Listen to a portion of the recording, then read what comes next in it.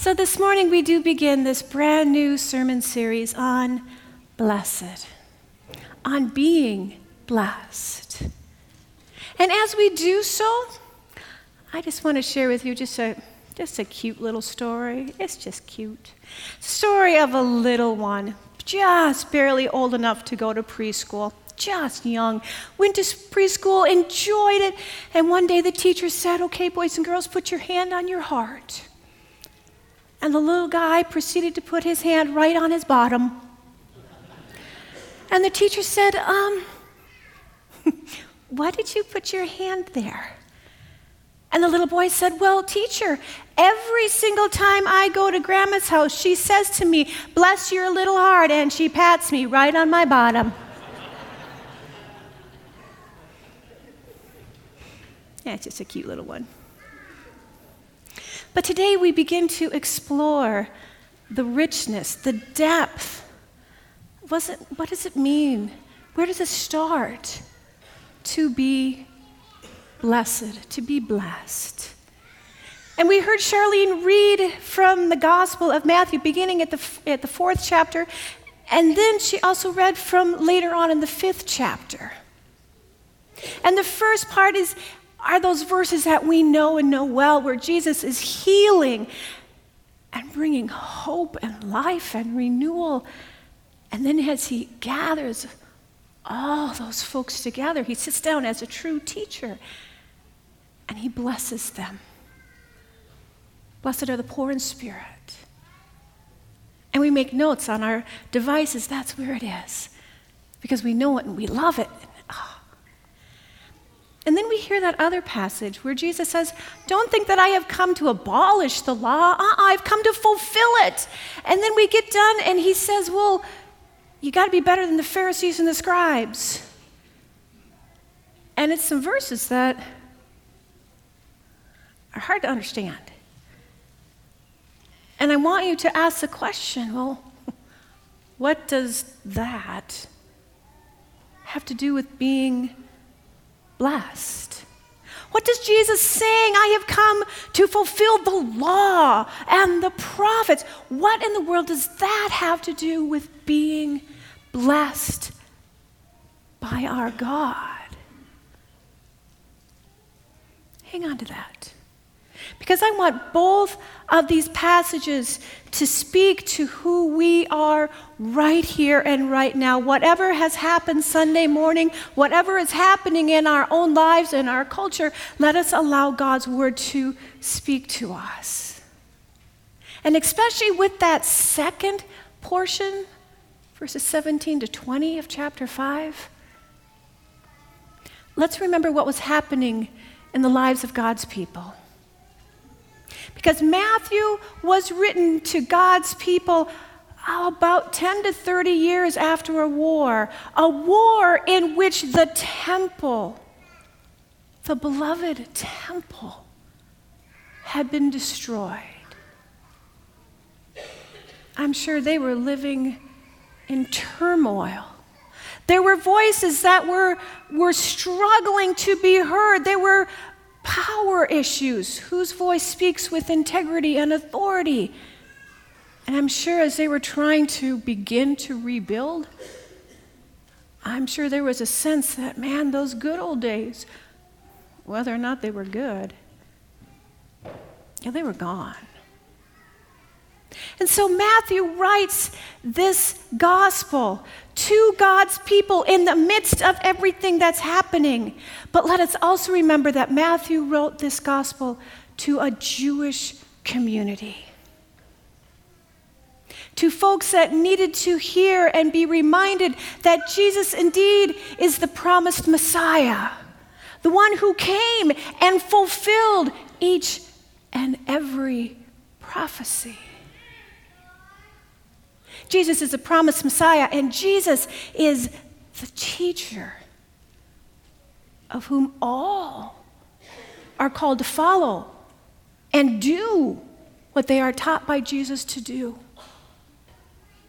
And so in the midst of everything going on in their lives, Jesus then teaches them and reminds them, gives them a gift that maybe they didn't really know that they needed or wanted. But Jesus gives them the gift of accountability. In the midst of everything going on in their lives, Jesus says to him, do you remember the law? The law and the prophets, that which God had given you in order that you might have life? Think the Ten Commandments. Think the Old Testament laws. Think of all that. And Jesus says, remember that was given to you as a gift that you might have life. And then it makes sense when Jesus says, oh, I didn't come to abolish the law, but I came to fulfill the law in its fullness. And then we hear the teacher. The teacher who then says, this law that was given to you, that Jesus says that I am fulfilling, I want you to continue to live in this law. Live in the fullness of the law and the prophets. And even more than that, I want you, Jesus says, to do it as I teach you. Live into this law and the prophets as I show you how. As he lived it out with absolute integrity. Because then we get to the end of that passage. And Jesus wants us to know that we are to follow him. Follow him as our teacher. Follow the law as he tells us to walk it, to live it with absolute integrity as he does. Because he wants to point out the difference between how he is teaching and how he is living, and the difference then between how the religious leaders, the scribes and the Pharisees, what they were doing, how they were teaching, how they were burdening God's people. In fact, as we read through even the Sermon on the Mount, as we read through the rest of the gospel, we will see that Jesus says, those Pharisees, they are saying one thing and they're doing another. Oh, the Pharisees, they may look good. They may look like they are fulfilling the law, but in their hearts, they're just full of judgment and bitterness. And God looks at the heart. So when Jesus says in verse 20, unless your righteousness exceeds that of the scribes and the Pharisees, you may never enter the kingdom of heaven. He's pointing out their hypocrisy and saying, you gotta live better than that. You need to live with integrity. Live in the law that I give you. The accountability, it is a gift.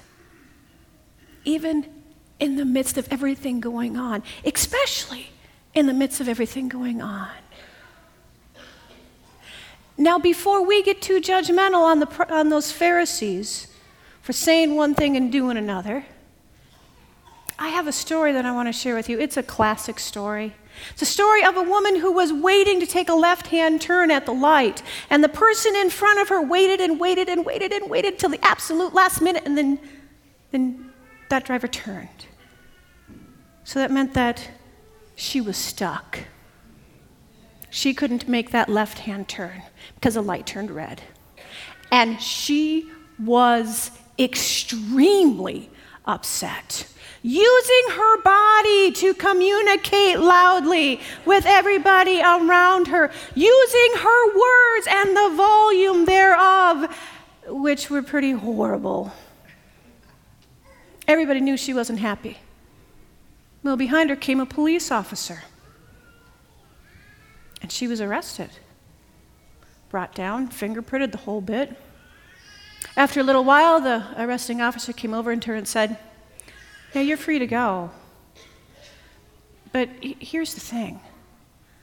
The officer said, I pulled up behind you and I saw these very distinct gestures. And I heard all this filth coming from your mouth. And then I looked at the back of your car. And on your bumper, you had the sign of the fish, sign of those who follow Jesus. And on one side of your bumper, you had the sticker that said, "I love my church." And on the other side, you had a bumper sticker that said, "Follow me to Sunday school." So naturally, I thought the car was stolen.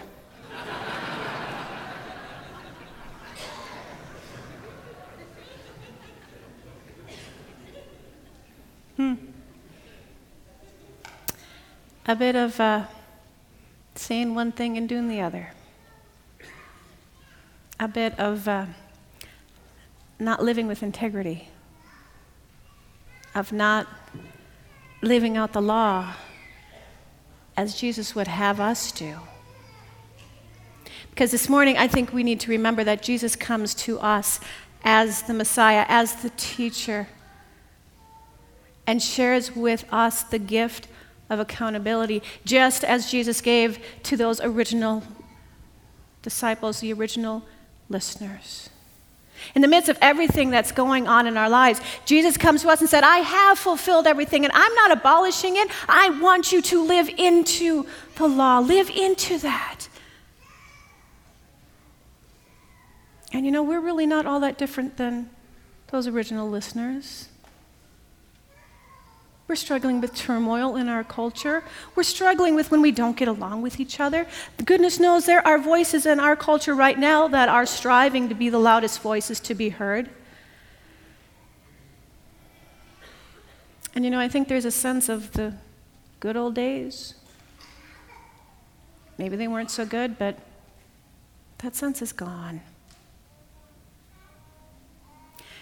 And Jesus comes to us in this moment and says, I am walking with you. I am faithful in your life so that you can indeed live according to my will. Because Jesus walks alongside of us and reminds us that in our Lord we find forgiveness. So as we read through this, the gift of this accountability is that as we read through it, we realize, oh, Lord, I have messed up. When we read through this, then the gift is that then we realize, Lord, I have sinned, and I can't do it without you, Lord. And the Spirit stirs within us because not only are we at that moment, but then we realize that with Jesus walking with us, there is hope.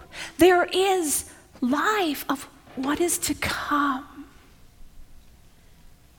And it's at this moment, it's at this holy moment when we realize, Lord, it's a mess.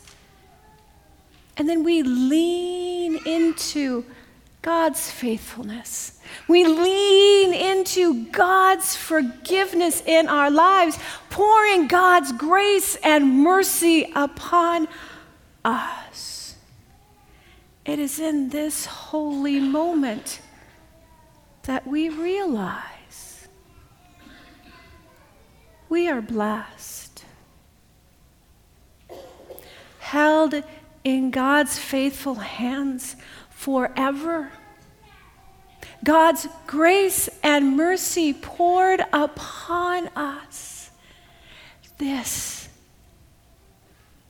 is blessed. This is blessing from which everything else flows. This is where we reside in being blessed. And it all begins with the Beatitudes.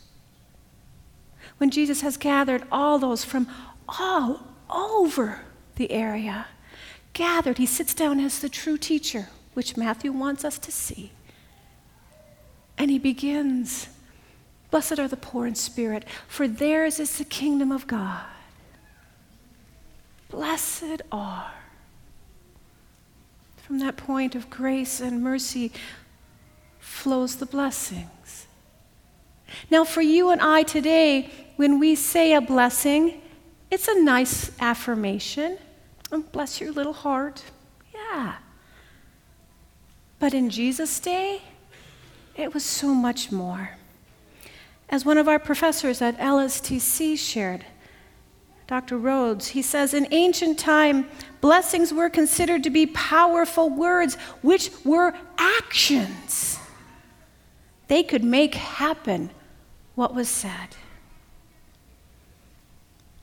Just think, in these Beatitudes, where it all starts, Jesus empowers us. Jesus empowers us to be humble in spirit, to be gentle, to be merciful, hungering for justice and pure of mind, making for peace. Not only do they give us a new vision of God's kingdom, but they create a new community empowered by God's very blessings. So this day, I don't know where you are at on your journey of faith, but God does. And God meets us exactly where we are, pouring God's grace and mercy and promising to hold us. And in that we are blessed. Empowered then to share those blessings, to be humble of spirit. We are blessed then to be a blessing, maybe even when we're sitting at a yellow blinking light. My prayer for all of us this week is that we will have the Spirit stirred within us so that we have an awareness of exactly where God is laying God's hand of blessing upon us. May we have eyes to see. May our spirit burn within us so that we are aware of it. Because that is such a true gift. Truly, we are blessed.